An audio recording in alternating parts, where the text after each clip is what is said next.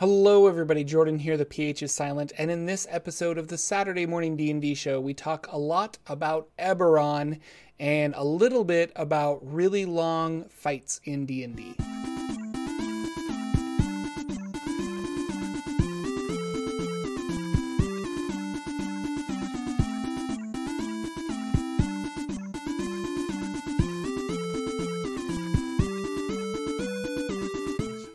Hello, ladies and gentlemen. Welcome to the Saturday Morning D&D show. My name is Jordan, with a silent PH in the middle, and I am joined always by my wonderful co-host, Sir Lucian, over at Sir Lucian Gaming. Say hello, sir. Hello, sirs, ma'ams, everybody that's out there, all the audience, and this is another wonderful Saturday morning. Can't wait to get into it. Yeah, it's going to be great. We got lots of stuff to talk about, lots of Eberron stuff to talk about. But I put this out on Twitter. Actually, I put this out on every social media that I have, that we want to get to 1,000 subscribers on the Saturday Morning D&D Show YouTube channel. So if you have friends that might be interested in it, if you have your grandmother's account and want to give us a sub, we want to get to 1,000 subs. That would be really cool, and it would just help the channel grow a little bit more. We're currently at 746 out of 1,000, which is really good. We got like 80 some subs in the last 2 days, which is really cool. So thank you everybody who's come out and subbed. Hello, new viewers. If you're here for the first time, welcome. That's really exciting. And yeah, so it's really great. And so that's my plea to you is help us in any way you can, which would be really cool. Yeah, we're a Saturday morning talk show podcast thing where we talk about D&D news and then our games and how to become better dungeon masters, learning from our mistakes, etc., etc. With that, let's jump into the news of Dungeons and Dragons, and the news is Eberron rising from the last war. A lot of controversy about the cover. Like, people like the alternate cover, but they don't like the main cover. And then Wizards of the Coast came out and said, well, that's not the actual cover, that's just placeholder art. And I wonder if they said that because they realized all of the negative feedback they got from the cover, and they're just like, well, we have time to design a new cover, it's fine. Well, I don't know. What were your thoughts on that? Do you think they were backpedaling, or is that not actually why did they make the announcement because Amazon leaked it? And so they were like, well, it's leaked, so we have to make the announcement. Oh, that's not the actual art. And they weren't planning on releasing it this early. I don't know. Yeah. If they're a company, I think, and I could be wrong, most of you could be right, because I think there's a large group of people that believe that too, that, they're getting a bunch of backlash, they're going to listen to it. Even the way Greg Tito kind of said something about it in his video earlier this week made it sound like that was the official cover and they're listening to feedback and maybe it might get changed kind of thing. But what I think was true, and I believe Jeremy Crawford, has never come across to me somebody who would kind of spin a falsehood to us for any reason. He seems pretty open and honest. But I also think like this is a product they have in the works for probably more than a year at this point, and they already have stuff mapped out. And to do that, they have to have all of their artists in line, and they have to hire an artist to do the cover, and they pay them more than they pay like the interior artists. Those, like, that cover is going to get probably quite a bit more money. So it doesn't surprise me if that cover isn't done yet, that they still have to provide something to Amazon for their fake page until it's ready to go live. And it wasn't even supposed to go live yet. So there wasn't even a chance for them to switch the image when it was ready to go. So if Amazon hadn't leaked it, and we don't even know when the official release date would have been, it could have been months from now. They could have had the cover done. They could have had all of the media changed. But for whatever reason, I assume if you're going to put stuff on those big websites, you have to submit pretty far ahead, or you're locking in your spot or whatever it's doing. Yeah, but kind of placeholder stuff. I'm remembering for Descent into Avernus, that one popped up, and so that was during the whole stream in California that they were doing. And it popped up on Amazon, but it literally was like future Wizards of the Coast adventure. Cat, stop it. Oh my gosh. But it's like future Wizards of the Coast adventures. So that one, they changed the title. They didn't have cover art for it, but it was still on Amazon until they were able to release it when they wanted to during the stream. So I was kind of like, well, why didn't they just do that again? Like that part doesn't make any sense to me. And I don't know, maybe somebody dropped the ball somewhere and this is what's happening. But like, it was, I don't know. And I would have believed that right up until I read Jeremy's Twitter. Like if you read the actual message he put out, he says it's not the official art. That is an interior art piece. There is an official cover art for it. So I don't think he would say that if there's no reason just to say, oh, okay, we've heard your feedback and we're going to go ahead and make a change. And I thought the feedback was a little harsh anyways. I mean, the covers are pretty good and some of the different designs are better than others. And some are like the alternates are always way better in my opinion than the originals, probably for most of them. There might be one or two you could give a good argument for. I didn't really find anything too wrong with the thing to create such a Twitter uproar over it. Well, but apparently, and then there was just there was people that were like upset about all of the covers for 5th edition. They're just like, I don't understand why we have these like pictures with the text on it. Like it was really good in 3.5 when they looked like tomes, they looked like they were like the old magical tomes for you. And I was like, I don't know. It's never bothered me, but all of a sudden people have very strong opinions about all of this, but I don't know. Yeah. It reminded me of, I was watching Adam Coble stream Secret of Mana. And before he started, this is like the re-release of Secret of Mana on the Switch, maybe. But before he even started playing, he went into how much he hated the S, or no, it was the F in of Secret of Mana, and how much he hated the way the F was designed, the way it curved, like how it was just a terrible, terrible piece of art and all this other stuff. And it was literally 30 to 40 minutes of him going on and on about how much he disliked the font of Secret of Mana.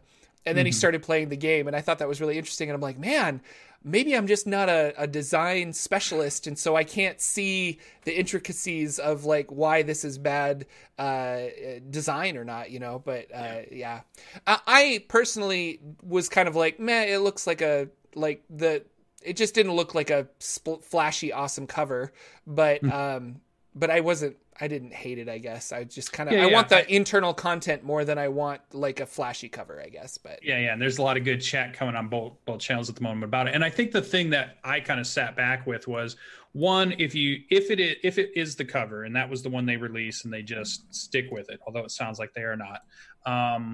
To me, it doesn't look so different that it wouldn't fit in with the rest of the D&D books. I don't think it's of the same quality, maybe. I'm not even that. I don't think it's the same kind of art style that we've been seeing in all the other books, because it almost feels like those covers are done by the same person using a very kind of cohesive style that they always create stuff in. So when you get all of the books next to each other, they kind of seem like, they all come together like they should. It's a big set of books that should resemble each other in some way. But the one thing I did notice is, again, and this is internet culture in general, when we don't like something or it's something that we personally doesn't seem to grab us, the idea to go and just go full nuclear on it seems to be, still kind of the thing that happens. So like you can say that art isn't something I like, but that doesn't mean that's a terrible art or it's bad art or it's horrendous, because the artist that made that actually is doing better than I couldn't do anything like that, even remotely, if I tried to draw something. So there's quality there. It just may not be something that's the person who's looking at it, that's not the type of art you like a different style of art, and that's fine. But to say that like the art is crap or it's really bad or it's this, I think that was a little bit overboard for that. I think you can say how you feel about it, but not necessarily call it terrible art or whatever it is, because I don't. And I guess unless you're an artist, maybe then you have the qualifications to say, yeah, this is terrible. They should have done a better brush stroke here or a better coloring option here. I want to go back to the design, because I think a lot of people weren't saying like this person's not a talented artist. Like clearly they are able to paint something, but just the design of it was really weird. And I think a lot of designers were on board with just kind of how, I don't know. But then I was thinking like the other covers, you have a cover to evoke an emotion. And like you think about the monster manual really evokes an emotion of the monster manual because you've got this giant beholder coming at you and people are running away from it. You know, the Tomb of Annihilation has a big scary face on the cover and a Serac and things like that. And like Volo's Guide to Monsters, I think is a great one where you have a giant monster and he takes up most of the, you know, my point is they're evoking an emotion. And this cover did not really evoke an Eberron-esque emotion. It didn't really, like the alternate cover very much does. It feels like Eberron to me, but this cover didn't. So I'm curious. Anyway, long story short, I'm curious about what the new cover will be and how it will evoke that Eberron feeling. Will it be just a giant Warforged on the cover, or will it be like City of Sharn and all this other stuff? Will there be like a changeling in the background? You know, I don't know. I just think I'm curious because that's obviously what they're trying to go for with that. So yeah, it felt to me like a very similar art style to the actual Wayfinder's Guide to Eberron. But if you look at that cover, which isn't a book, but it's a PDF and they have a cover for it, it does show at least a train, one of the, what do they call them they have a name for it. Lightning rails, I think. Lightning rail stuff. They show the front prow of an airship, and then they show the class that I think everybody kind of thinks of as Eberron, the Warforged, right? So you've got the three elements that kind of says that. And that's old art. I think that's 3.5 art that they just... Yeah, that seems like art that, you know, would... similar to the other one. I just think maybe it was the characters they chose. Or I thought people were even saying they didn't like the way the Warforged looked different, or it wasn't the way they thought it should look, or they just... I was just like, but how do we, you know... What do we know of as the Warforged? How are they described? And can't they really be like, what does your Warforged look like in the one you play? Does it look like these pictures, or have you modified it to look like something you want it to look like? I just have him as, I found a piece of Warforged art from 3.5 that I really liked, or maybe it's 4th edition. I don't remember. And I kind of just picture him as that with like bulked, because he's a Juggernaut Warforged, so he's got more armor and things like that. So I just kind of picture him as this like more hulked up version of the picture that I had. But no, he's got a sword and a shield, and I don't know, and glowing red eyes. That was important to me, I guess, for some reason. Cool. Do they change color for when your mood changes? No, he doesn't have mood ring eyes. So, but yeah, but he doesn't blink. I thought that was fun too. So, but cover controversy aside, I mean, that's sort of the news, but the real news is obviously we get an Eberron book. We're going to get it November 19th is the release. I heard that the book's about 320 pages long, which I believe is somewhere near just about twice the size or just under twice the size of the Wayfinder's Guide to Eberron. And that makes sense if they have a lot of the Eberron. And that's the other controversy is, are they going to have the Wayfinder's Guide information just plopped into this book? And if they are, it kind of makes sense that it's double the pages because they're adding an adventure and they're adding a bunch of other stuff to it. So it kind of makes sense. But I don't know, like, do you think that's what it is? Are they going to be separate books, or are they going to take the stuff from that PDF, which they talk about Sharn, and I think Sharn is a city. Well, Sharn is a city in Corvair, but it is in the Wayfinder's Guide to Eberron, and a lot of information about Sharn is in that. Are they going to just take that information and plop it into Rising from the Last War? Yeah, I think the way the videos that you could see out on Dungeons & Dragons this week and D&D Beyond and that kind of stuff, it made it sound like there will be plenty of stuff that was in the Wayfinder's Guide that makes its way into this book, but it also sounds like there's a lot more, and they're going to go back and update the Wayfinder's Guide PDF with some of the new mechanics. So there will be some changes to that PDF, which will obviously be free to use also. So I think it's going to be a combination of some reprint information with plenty of extra information to make it feel like it's a book you can purchase and you're not losing out, or you're not getting cheated if you happen to have both of them. Right. But they're going to have a bunch of pages on building adventures, because that was part of the Eberron experience. You didn't buy an Eberron adventure to run, you bought a campaign setting that let you build up how to run an adventure in this world, which is really cool. But what surprised me is they are including a first level adventure. And I want to know, is that going to be 1 to 5 or is that just level 1? Because they say a first level adventure. Yeah, I haven't what does seen that mean? Yet. Like, I don't know. So, but I thought that was really cool. An introductory adventure into the world of Eberron. You start in the city of Sharn and you have an adventure. So I think it seems like it's really cool because they're going to give you, here's all the world building mechanics, and here's basically a diving board. You can jump off using this adventure and then go wherever you want to go in the world of Corvair, which sounds pretty cool. So I'm really excited. The Artificer is only going to have 3 subclasses instead of the 4 that we're playtesting right now. So one of them's getting nixed, and I think the Alchemist is the least popular from a survey that I saw, which is really weird because that's my favorite one. So I'm just like, why is that the least popular? I don't understand. And my poor player in my Saltmarsh campaign, we're testing the Artificer right now, that's the subclass he chose to pick too. And he's like, what the hell? Like, that's like the coolest one. I'm like, I know. And so, I don't know, it's really interesting. But it's good that we are getting a new class, which is cool, in an Eberron book. That's kind of the first new, that's one of the big things they were talking about, is the first new class we've seen in 5 years. We've seen lots of subclasses, we've seen lots of other things, but not a brand new class. And we know they're working on another one also, because the one that they keep going back with, the mystic or the psionic kind of person, that's another one that we've seen play tested here or there, and I assume will come out in a book later on at some Probably point. Not this book, but definitely, yeah, I wouldn't think this one, but I think they would have one class edition. But that's interesting, because then is that class, because we know that there is a Eberron Adventure League where you play in the Eberron world using the Eberron stuff. Does that mean we won't get Artificer as an option in regular Adventure League, non-Eberron campaign? So I'm guessing that is no. I'm guessing that it is very separate. Like, I can't. Yeah. So I want to play a dwarf wizard, and there is a dragon marked dwarf in Eberron that has plus intelligence, and I'm like, oh well, that is how I can make my dwarf wizard like have that much more kick, because I need that plus intelligence for wizard. I could not take that dwarf to Forgotten Realms Adventure League, like regular Adventure League, because even though he's like technically balanced because of the dragon marks and things like that. So it's not just a matter of like, well, there's a dwarf here and a dwarf here, I'll just pick this like dwarf. No, they won't let you do it from what I was reading.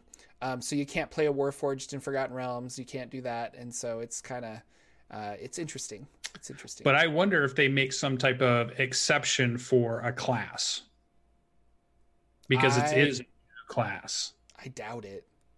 Yeah. Like I think it's very tied to Eberron. That class is, and I'm remembering an interview where they said that they don't necessarily want to make new classes unless it's for a campaign setting. So because the Artificer is for a campaign setting, they're building it, and I think that's going to be tied to that campaign setting. I don't know. It just doesn't fit in the world of like mechanics, and I mean, I guess Lantan is an area of the Forgotten Realms that's very like industrial and technology and stuff. You have gnomes and stuff. So I don't know. I don't think that my opinion. I don't think it will. And constructs and all that kind of stuff. So I think it'd be interesting. I think it'd be interesting for them not to let you use the new class in an official campaign. In a non-Eberron campaign? Yeah. Okay. Yeah. I guess we'll have to see. I'm hoping, because I loved playing my Artificer with his little turrets. I loved it. I mean, that was such a great and creative class. It'd be a shame if you couldn't have that also in Adventure League. But and that's the big thing. We're still hearing lots of information, not to jump off Eberron quite yet, but there is still working on the rules for Adventure League. They still are not set in stone yet, and we still have not seen the finalized versions of that. Once we do, we'll definitely bring them to you. We know they're still working on them at this point. But so any other cool stuff with Eberron? Because you're really our Eberron fan here. I'm kind of just I like the idea of it, but I've never really played it. I don't know if I will grab it and run a game in it. I've not wanted to run a game in it so much. It hasn't grabbed me like it has you. But as far as you, a fan who loves this, how are you feeling about this? No, I'm stoked because we're gonna have this first level adventure, and I think I get a feeling just from reading the things that I've read about the book so far, all the press releases and stuff, is that you're kind of encouraged to explore the Mournland, and the Mournland is where this like cataclysmic catastrophe happened that stopped the war. So there was I think it's 100-year war, maybe longer. These people are these different factions have been warring, and the Warforged were created for that war in the last like 2 or 3 years of the war. And then this atomic bomb went off in the Mournland, which has created weird magical radiation, all these problems. And I say atomic bomb, not a literal bomb, but something happened that caused it. And so I think the adventure is you're going to be going into and exploring the Mournland. And that's the beauty of Eberron, is we don't know what that is, and it's always up to the DM to create it. Like what was this atomic bomb that went off? What was this cataclysmic event? Like, it's up to you as the dungeon master. Was it a rogue warforged that when they get too old, they explode or something like that? And so the very first warforged they ever created went there and died somehow? Or is it, was it some kind of political intrigue, and it was this other nation that came in and destroyed the Mournland using some new weapon? But the war ended because everybody didn't know what happened, and they were too scared to keep fighting because they didn't want it to happen to them.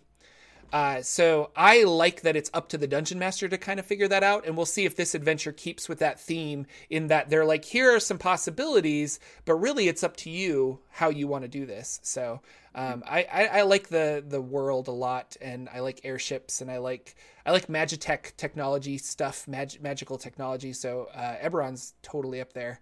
Another really cool. Oh, go ahead. And I guess that's the question. Like, what type of stories are you going to be able to tell in Eberron that you feel like you weren't able to really tell in, say, Forgotten Realms? Like, you needed another setting to be able to tell this style of story. Yeah, I don't know.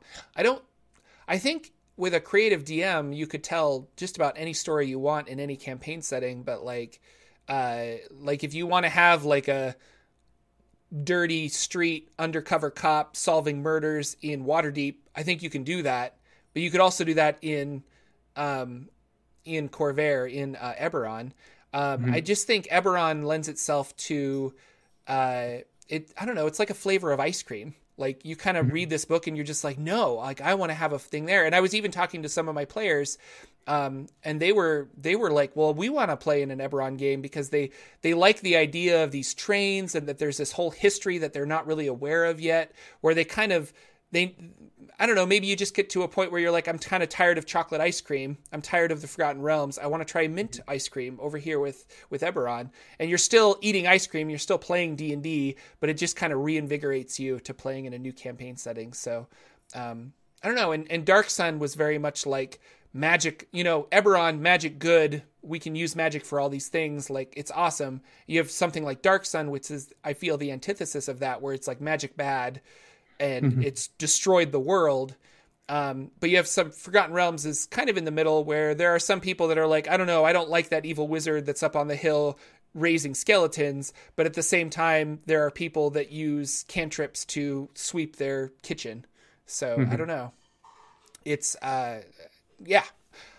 Does that answer your question? I don't even know if I did. Yeah. I was just trying to think. And when you said that the one thing that the thought that jumped in my mind was very interesting is Forgotten Realms is loosely magic only. Eberron is magic meets technology and how that can work together. And then like Dark Sun is the absence of magic and technology for the most part, because it's very primitive, it's very tribal, it's very post-apocalyptic, it's very desert feeling. There's like survival is what everybody's trying to do the most of, and then your stuff's happening in the middle of that. So it is the absence of technology and great amounts of magic. So that's an interesting way to think of those three settings. It's kind of cool. So you could tell those kinds of different stories, or the idea of just a technological civilization who can do wondrous things that actually seem like magic. Like we're talking to each other over thousands of miles on a video monitor, and we're broadcasting it to other people who want to watch it. That's magic to a medieval society, right? Yeah. So it's this idea of technology meeting real magic, which is somebody who can throw a fireball, or somebody who can, change their form, or can do cool druidy stuff. Mm-hmm. And then what would we do with that? Now that we have technology and we have magic, what kind of even crazier, wondrous things could you even do with that? So no, and just in harnessing the planes, like you have the plane of fire, the plane of this, and it's like we're going to harness, like using the history of this world, we're going to harness that for technological means. And so you have like lightning railroads, and you have like hot air balloons that have a permanent fire on the inside of them because you've just opened up a little hole to the plane of fire, and that's how that balloon works. And so it's really cool. Another aspect of this book is going to have group patrons, which I think is an interesting idea, which is a background for your entire adventuring group. Not a warlock patron. It's basically a background. Like you take your individual background, but this one will be for your entire adventuring group. And we don't know much about it right now, but it's supposed to have some weighty mechanics for your group. Like you all work for this organization or you work for this university, which kind of sounds a little bit like Acquisitions Incorporated, but it's the idea that you are all together as a group, under some kind of banner. And not one that you forge yourself, but rather one that you select from the Eberron book itself. And so that's, again, we talk a lot about, like, even though you might not run an Eberron adventure, that could be a cool mechanic to steal for your home game, is the idea that your players have this group background, which I thought was really cool. So, yeah. So like a different narrative explanation of your adventuring. We're not just, we all met at a bar randomly. Yeah. We decided we were all summoned by the king separately to work together. It's and maybe that is it, but that gives you some statistical benefits, because it is like, well, you all have this like working for the king background now, and working for the king allows you to do X, Y, and Z. So yeah. Very cool. Cammy, leave. Okay, 1 second. Obviously, the founder of the actual setting itself winning, I think they said it was back in 2006 or 2007, back when they won that contest. I wonder if they'll ever do that contest again. I think it'd be cool to see, with the popularity rising as big as it is now, it's got to be 2, 3, I don't even know what the size is, 10 times the size is what it was when they ran that contest to figure out what the next setting was, and it became Eberron and he won it. Imagine that contest today with all the creatives and all the people that have gotten into the community right now, how big that would be if they said, hey, we want a brand new, never done before 5th edition campaign, and we're going to have a contest to figure out who in our audience, who of our community is going to help build that. Man, that would be such a cool thing to do right now at the peak of Dungeons and Dragons. I mean, I feel maybe we're not at the peak. Maybe we're still climbing and we got ways to go, which is super cool for all of us that are huge fans.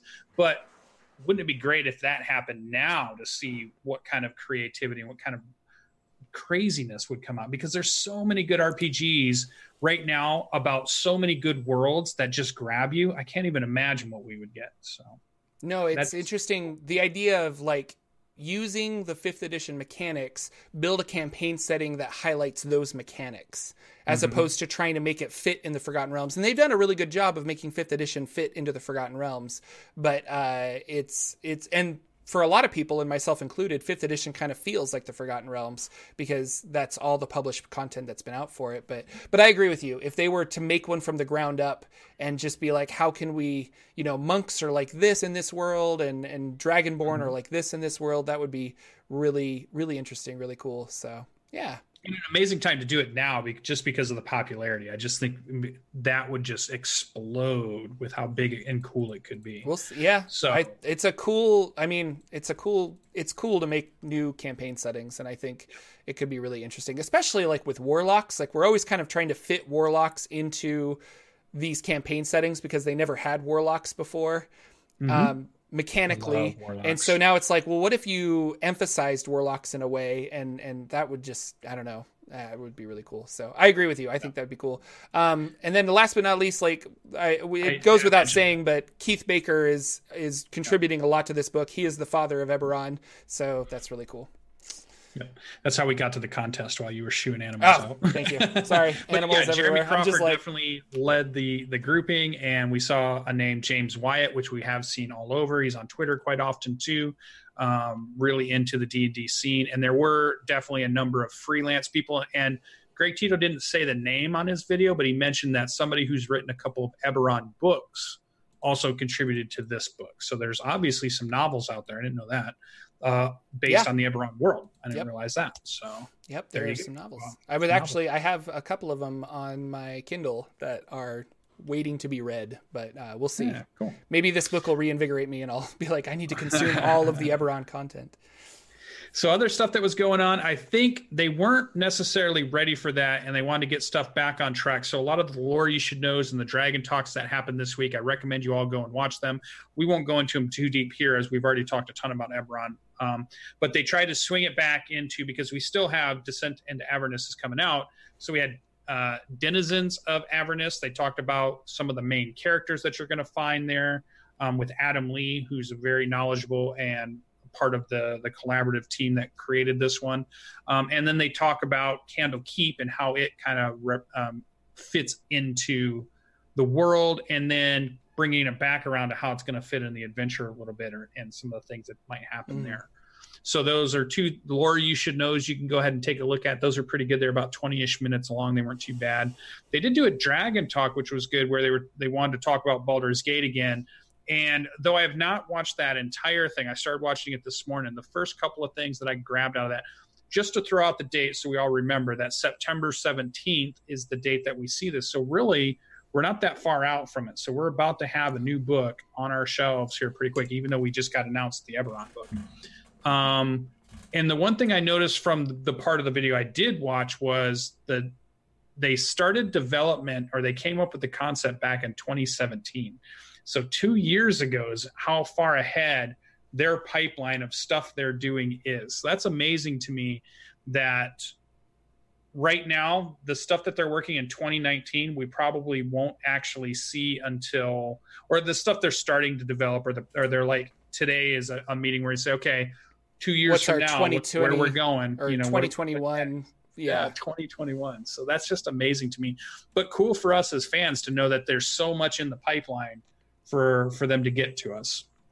And then the other thing that was really interesting about that is the original mock-up of that, the original design of the story, had nothing to do with Baldur's Gate. It had to do with, you were out on an adventure, just could have been anywhere. You were doing a thing, and then you got sucked into this whole what's going on in Avernus thing. And it probably could have taken place anywhere. But then they found out about the game that was coming out, and they wanted to do a slight tie into that. So they went back and reworked how that was going to work. And they tried to just make it fit with what they already had.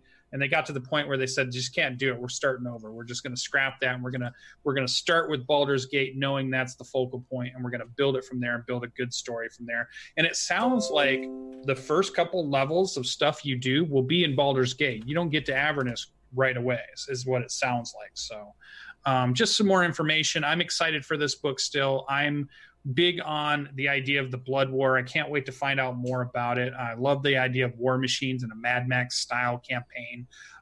It feels like this would be a good kind of change from the other campaigns I've been running at some point, to go to this style of a campaign.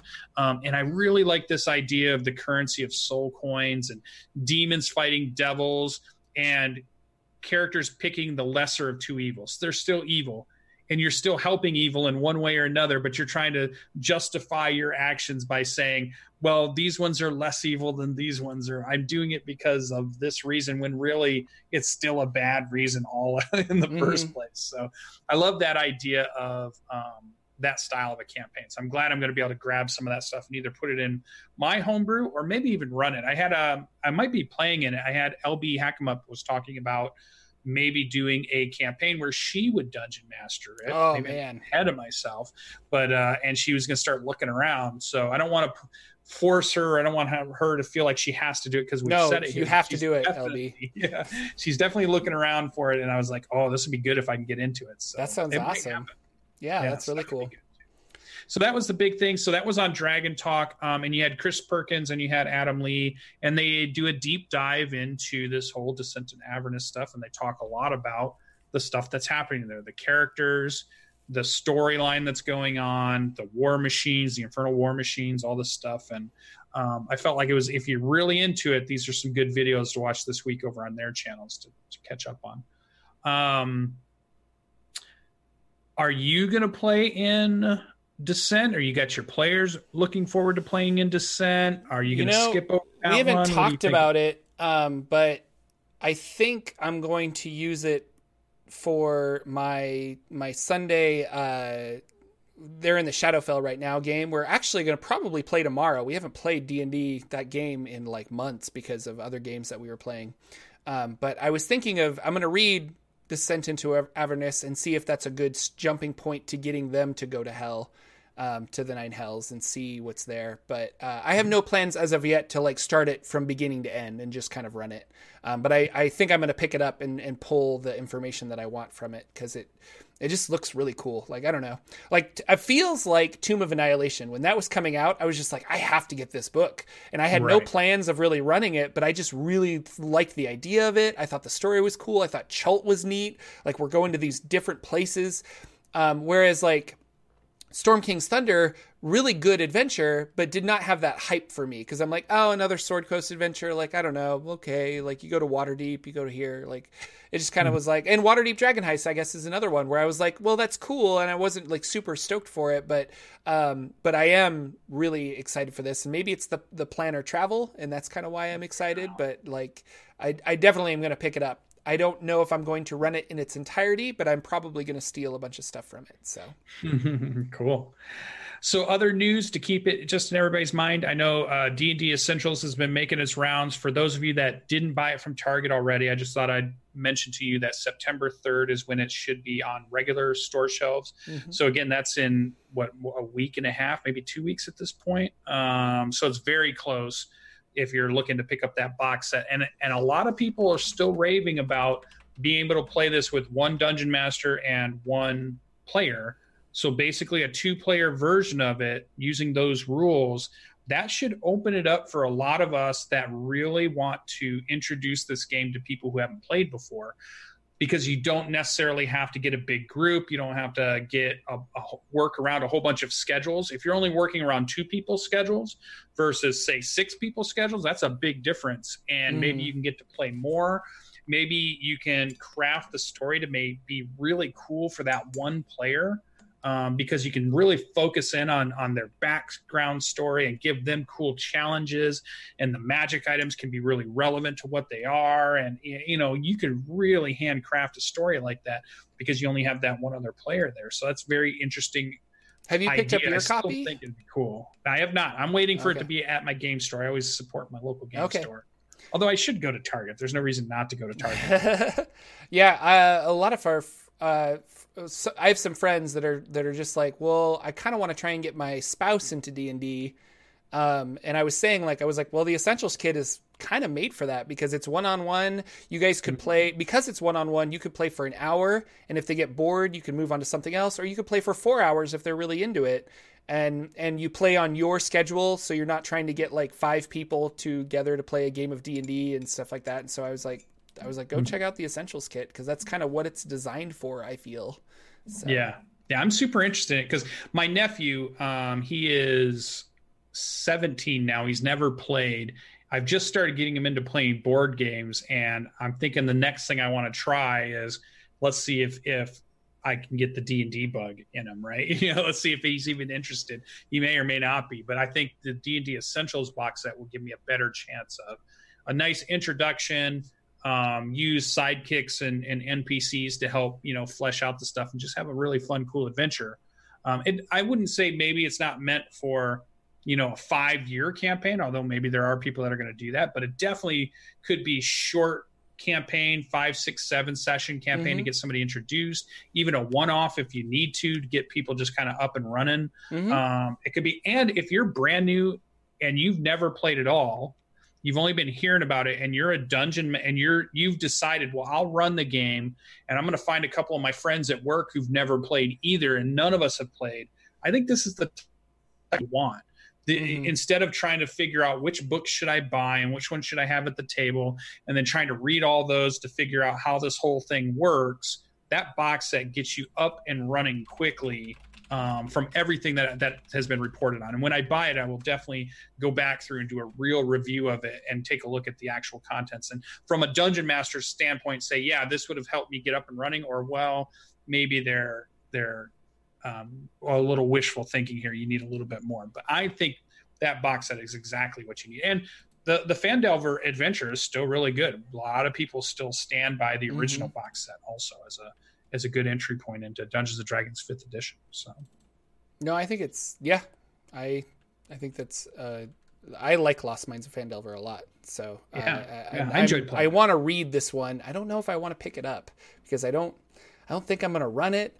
And I don't know. So I'm just kind of like, I don't think I'm going to run it. I don't think I'm going to steal anything from it, but like, it's a Chris Perkins adventure. It's gotta be good.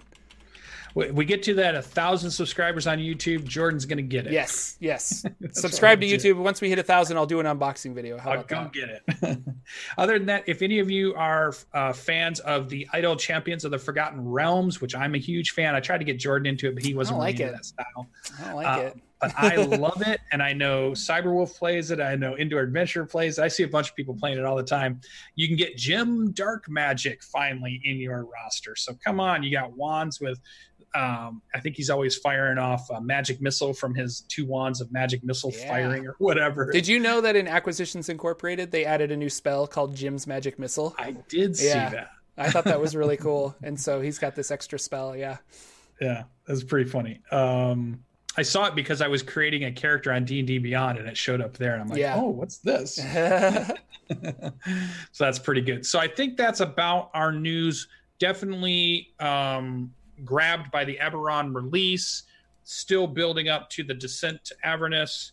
I know I think there might still be, maybe that's the last big announcement that we're going to get for this year. I knew they kept hinting at one, but maybe the Eberron one is the last big announcement, but we'll see. Every now and then they sneak something else in right before that Christmas time that gets us all excited about stuff. But the Jim Zub stuff is still out there. We've got the Rick and Morty kind of things are coming out, the box sets and the comics and all that stuff. There's one more Young Adventurers book coming out, and then the 4th one will come out next year sometime early. So those are the big releases that we're seeing. Lots of stuff in September, November. We will see D&D product wise. But other than that, I think we should just jump in to find out what in the world happened in Jordan's gaming, because he told us there was going to be a lot of cool stuff last week. Oh, man. But let's see if it happened. So what happened in gaming for Jordan? Well, so we had a 6-hour combat, and that's what I want to talk about, because you like combat. Love it. Favorite part. Do you like 6 hours of combat? Yeah. So we split it up over 2 sessions. So we had 2 3-hour sessions, but we had a 6-hour game of just combat, and that was the epic finale of this. And I even talked to my dungeon master, and I'm like, can I talk about this? Because I'm like, no, like, I had a lot of fun, but it was exhausting, and I kind of just wanted to, that's what I wanted to talk about. We had wave after wave of enemies trying to assault this this temple that we were protecting.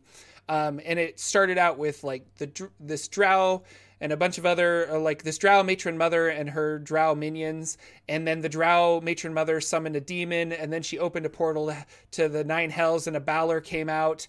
And so we had all of these monsters to just deal with that were crushing us. And then a dragon fell from the sky at half of its hit points, and we had to defeat this dragon. And so it was a lot of high tension, but it was so much thinking and so much math.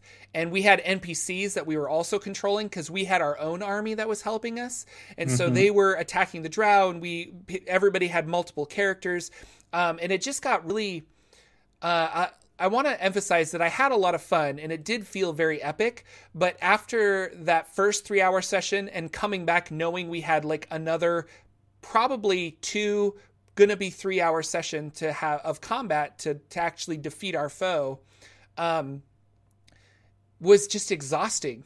Like, it was just so much. And when we finally won, we didn't have enough time left in our session before people had to leave to kind of like wrap up everything. So we had to do like a wrap up through text chat the following week, where we're kind of like, well, what do you do now that the big bad evil guy has been destroyed and things like that? And it's like, well, I kind of do this. This is my typing motion. This is why I'm making my arms go back and forth. But yeah. And so I was going to ask you, like your climactic, awesome final battles, how do you make them more epic? Do you add NPCs for them to control? Do you just kind of keep the tension high? Because if we didn't have those NPCs, we would have died really quick to the amount of monsters they gave us. So in my mind, I'm like, I think we could have had a 6-hour session be 3 or maybe even 4 hours if we just weren't controlling all of these extra characters. But then my dungeon master was saying, you guys have been recruiting this army for so long, it felt dumb to not have you have the army during the final battle. And I was like, point taken, you're right. Like, that would have been kind of frustrating had we did this whole side quest to get all these Eladrin on our side, and then we can't use the Eladrin for our final battle. It seems kind of like, that's kind of, I don't know. Or do you roll in secret? One of the things our dungeon master did is our wizard turned into a dragon to fight this other dragon, and he rolled in secret to see how they're doing in the air fighting each other. And then the evil dragon ended up winning, so our wizard plummeted back to earth. The evil dragon landed with like half of its hit points, and that's when we, stepped in to take care of it. So have you done these super long epic battles? How do you handle them? Yeah, the Battle of Tribor for my players will be the big one, where it went over 3 sessions. Each session was probably 2.5 hours to 3 hours on. You can watch it. It was during Storm King's Thunder. And the Battle of Tribor is a huge force that is being led by 2 giants that has a bunch of orcs and a bunch of other magmums with them. And they're there to burn the city down. And the things are supposed to do specific things, like the orcs are supposed to come in and create chaos first, and then the magnums are supposed to burn things down to get smoke in the air, because the giants want to get to the center of town to get something out. So they have very specific things they want to do, and it's huge forces of stuff, and your players are there. Not only in that battle, you give each player an NPC to play from the town. So one is the retired adventurer bartender. One is the blacksmith up in the north. One is the magical shop owner. And they all have their abilities. So each player got one of those, and they were playing that character too. And it was a long, drawn-out battle, huge, sprawling map. People were everywhere. Things were going bad because the group was mostly spread out, and they couldn't really ever get a good focus fire on stuff. And the battle went on and on and on. I think during it, there were many parts or at times where some characters were very involved, especially the people that like to be tactical and like to move minis around on the map and thinking about their next turn and what they're going to do. They were really into it. And then there were other people that are more there about the story, and they didn't really care so much about the intricacies. So maybe at points that they were bored. But the one thing I always kind of fall back on, that no matter how the session went, as far as watching people's faces and how they're engaged, if you talk to them a week or 2 later, after all of it's said and done, every single one of them has a mini movie of how that went. Yeah. And they have now created this narrative that can just run in their minds about this Battle of Tribor. When I say that to my players, that means something, because they lived through it, and even though it took us a while to get through the mechanics of it to figure out how it all worked out, the story they remember weeks later, months later, years later is always way better than, well, we spent 7 hours rolling dice to try to figure out how this worked. So I try not to worry too much about those big battles. So I like a big battle.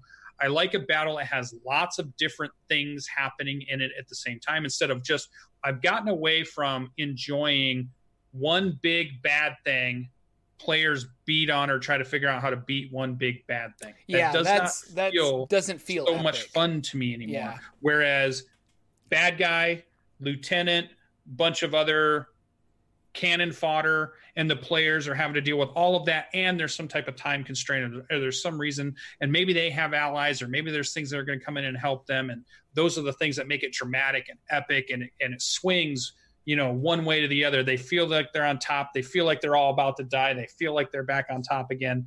That stuff's great. And then when they think about the end of it, it's just like when they remember it better than it played out. Mm-hmm. So they don't remember the boredom of that, waiting for my turn because there's 6 people in front of me going or that kind of thing. So I love big battles, but I realize there is a large group of role players out there that like doing dialogue and like interacting with NPCs and like figuring out mysteries and puzzles, and combat is just kind of like, can we just roll and get that done, and we can just move on to the next, what cool mystery is out there, what cool NPC we're going to get into. Mm-hmm. So for me, I've gathered a lot of players that are very tactical because I run a tactical game, and I think anybody that doesn't like a tactical game probably slowly moves on from my games because I do them so much. So I love a big battle. I was thinking of like if Jordan was going to run this, because big battles seem fun, but they also felt exhausting.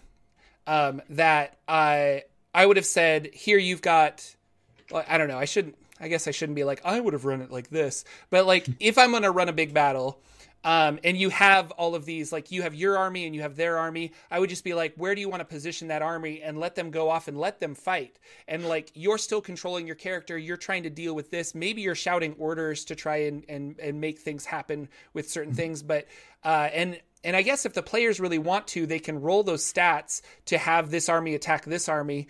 But, overall, just be like, no, I'm just going to kind of roll behind the screens. Like I'll roll percentile dice and just see how they're doing. And then give updates throughout the fight, like, oh, it looks like your Eladrin are losing to the Drow. Like, do you want to reinforce with other people from over here? Do you want to do this? Okay, cool. As at top of the round, initiative count 20, we deal with that, and then we go through whatever they're dealing with on a small basis, I guess, instead of the larger picture. Mm-hmm. But then you can have cool environmental effects, like the dragon sweeps down on initiative count 1 and blows fire down. And so you guys all have to make dexterity saves. And then your pet dragon comes in and like takes out half the drow with his flame breath or something like that. And so you can kind of direct that. And I think that still has that big battle feeling without the like rolling small little mechanical things all the time to kind of see. And so I was looking for a way of like, how can you just speed this up, but still keep that feeling of like epicness? And I don't know, maybe it's just preference. Like Jordan wants that. And there is strongholds and followers. That's right. But I feel like we're going to get better rules in the Knights and Warfare section, or we're going to get better rules when he releases his second book for that. Because to me, us controlling our Eladrin NPCs was the exact same as Colville's stuff.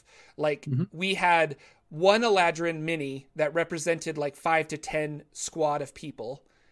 And that's kind of exactly what Colville has done. Like you represent a group this way. But even then I just feel like we're turning it into too much of a tactical war game as opposed to a role-playing game. Oh. And I want more of like a narrative role-playing game. So I don't know. And you're right. It comes down to preference, but that was the really interesting thing. We ended up defeating our big bad evil guy. He was in a giant mech suit, which was kind of cool. And I had a gun, a bazooka type gun that could interfere with the mechanics of his suit. So I'm shooting at joints so he can't like move anymore. He can't shoot his guns and stuff, forcing him out of this mech so that we can attack and destroy him. But we ended up winning, which was really cool. I survived with 1 hit point, which was amazing. And then moving on, not tomorrow, but next week, we're going to start Acquisitions Incorporated with level 1 characters. So the cycle of D&D continues. So what kind of level 1 character are you whipping up? You got a concept in mind? Yeah, I've got a fire sorcerer. So I'm gonna lean heavily on the fire spells, and then I took the elemental adept feat to get my fire spells can't be resisted by a creature that has resistance to fire. So I'm going to be a fire sorcerer. He's a dragon heritage. So his father was a dragon. And then that ties into my background where everybody knows who I am because of my father, who is this like well-known dragon within the area. And I'm trying to live up to his expectations basically, or I'm trying to live up to his celebrity status. and make a name for myself as opposed to just being, so-and-so's son. So, what's the subclass you're thinking about doing on that? So it's not wild magic. It's not. No, it's the dragon one. Oh, gotcha. Yeah. I gotcha. Yeah. Okay. I thought you were just describing backstory. No. So that's the subclass. Yeah. Yeah. Cool. So that'll be a lot of fun. Tougher, and he gets scales if he wants, or that kind of thing. He's got scales, so he's got a higher AC. He's got more hit points. Eventually, he'll be able to fly at like level 15 or something silly. He gets wings, which is kind of cool. So we're all really excited, and our dungeon master has been reading it, and he's like, it's just so funny. So I think I'm surprised not more people are streaming this Acquisitions Incorporated game, and maybe I will, because like it just seems like I need to play through it first. But I was like, if it's really fun, like I wouldn't mind running it, because I love Ac Inc. and I think the comedy is there. And our dungeon master was even saying that like the book is written to help you hit the jokes and make the comedy real. That's cool. It's going to be a lot of fun. Love Ac Inc. Yeah. But we've got 5 minutes left. Do you want to talk about your games or? Mine were pretty simple stuff. I didn't need too much. Did you have anything else on your No, I think that's it. I just wanted to talk about long combat sessions, because that's what came out of that game, and I thought that was interesting. And so my Monday night was Seeking Revenor. We played. They attacked the pyramid, the Black Pyramid. So we ended the session where they were sitting on a hill looking at it, and it gave them a whole week before we played the next session to kind of come up with a plan and decide what they wanted to do. And I think they did one of those things where they talked about a plan all week and then definitely changed it that night as we started playing, just decided to go full frontal charge, basically, which is a lot of how my groups seem to tackle problems, which is by headbutting them. So they just love just run up and face first everything. So we had this nice epic charge of a paladin on his war mount, riding down the mountain, up the stairs of the Black Pyramid, jumping over a barricade, and just all the way to the back of the pyramid, which worked out for the first time for them, because they've attacked this thing before where somebody always goes down the stairs at the back of the pyramid to get reinforcements. But the paladin made it all the way to the back and made it so that couldn't really happen. So for the first time ever, they were able to wipe out this first level, and nobody went downstairs to get reinforcements. So this is already different for them. So that was pretty good. It worked out. They were talking about it the next day. They were talking about it at 3 or 4 a.m. in the morning on the Discord. They had talked about it all week, and they were ready to play again this coming Monday. So that's always a good feeling for a dungeon master. I was telling Jordan about that when we were kind of talking over the week, that, if you're ever feeling down, just go have a place where your players can talk about the session and go back and look at what happens after one of your epic sessions, because it just feels good to hear them say, that was the best, and this is the greatest time, and this was the best thing we've ever done, and all that kind of cool stuff, because you're like, all right, we did it. That was good. The other thing that was cool about that is, this week we're going to have a guest play the part of one of our other characters, because Logan has to do something for a play. He's doing his wife is creating the 1984 play for Western, and he does all the filming of it. So he does all the video production for it. So he's going to be doing that stuff. So we're going to have a friend of ours who plays on Wednesday night. He's going to come in and play Rock the Barbarian for us, and he'll probably do a good imitation of it, which is pretty cool. Wednesday night is our Tomb of Annihilation game. We are at the tomb. We're at the door of the tomb. We've done all the stuff that you do in that adventure without too many spoils. Hopefully it's not a spoilers that we're playing Tomb of Annihilation, that we've gotten to the tomb. We had some big battles. We almost made 8th level after having huge amounts of battle, killing tons and tons and tons of guys, 4, 5, 6 different rolling battles. We thought we had enough. We thought we'd amassed enough XP to level twice. We had fought so much stuff. And then the reality was we came up 355 points short. Oh, as a DM, Jordan, what would you do? You got just 3, and this is at the higher levels. We ran into lower levels. We ran into a similar situation with my Ghost of Saltmarsh game, and I talked it over with my players where I'm like, well, if you guys want experience points, I don't want to make experience points worth nothing if I just let you level. Mm-hmm. And they said, like, no, a healthy mix of milestone and XP. Like, if the XP isn't getting us to where the DM wants us to be, The DM should just be like, no, you guys can get to level 5. And that's kind of what I've done. So I've done and I did a mix of that because we had a couple players come in and say things like, Jordan, I'm 80 experience away from level 4. Can I just hit level 4? And you can. So we've agreed that it's okay to kind of do both. So so we'll see how our dungeon master handles it coming up this Wednesday.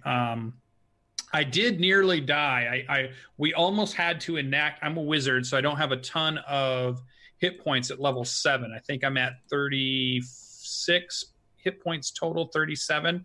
And we fought at the very end. The group had 2 wizards of their own, and they went on the same initiative, and they hit all of us with a cone of cold back to back, 2 of them.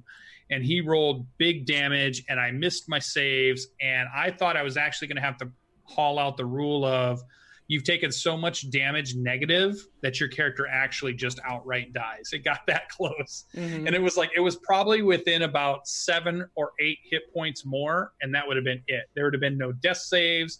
There would have been nobody healing me. That would have been character over, starting a new one, which is never bad for me because I love making new characters, though I do love my character I'm playing right now, and I would be a little sad if he died. Catch-22. But I love making new characters, so I'm always good with that. So a GM who does kill my character, I'll never be too mad at them because I'll always look at the opportunity to be able to create another one. But that's what's going to happen. So we're going to get a Monday and a Wednesday night game coming up, and I think those are going to be great. They're going to be fun. We'll be streaming those this week. Other than that, I think that's about it. Didn't have too much to talk about in the games. Everything came up as normal rule-wise, so we kind of didn't run into anything that I thought we would discuss too much. So I think that's about it. All right. Well, so we did it's time for us to close out our show. Thank you guys so much for coming out and watching us live. We're still trying to hit 1,000 subscribers, so tell your friends about the show. Maybe they'll enjoy it. Yeah. And we're looking for YouTube subscribers. You can always subscribe to Lucian on Twitch or follow him on Twitch. I think that's what it's called on Twitch. We get YouTube things unlock at 1,000 subscribers, so that's kind of why we're trying to get there. Yeah, that's why we're making the big push there. Yeah. We're doing it on Twitter. We're telling everybody we can talk about to get that YouTube channel up just a little bit higher. Yeah. And then we'll stop bugging you every day, I swear to God. Thank you guys so much for coming out. Thank you for a really awesome chat today. We had a lot of great chat in both Twitch and YouTube, people going back and forth, and it was awesome to have your guys' input. We're excited for Eberron, or Jordan is at least. You're probably going to buy the book anyway because, let's be honest, you're Lucian and you'll buy it. Yeah, so gotta have them all. Thanks again, everybody. We will see you next week with another episode of the Saturday Morning D&D Show. Goodbye, everybody. Bye. Oh, look, we got a follower right at the end. Thanks, follower. Bye. Oh, no, I feel bad. Our intro and outro music is 8-Bit March by Twin Musicom, licensed under Creative Commons. Check out their website at www.twinmusicom.org.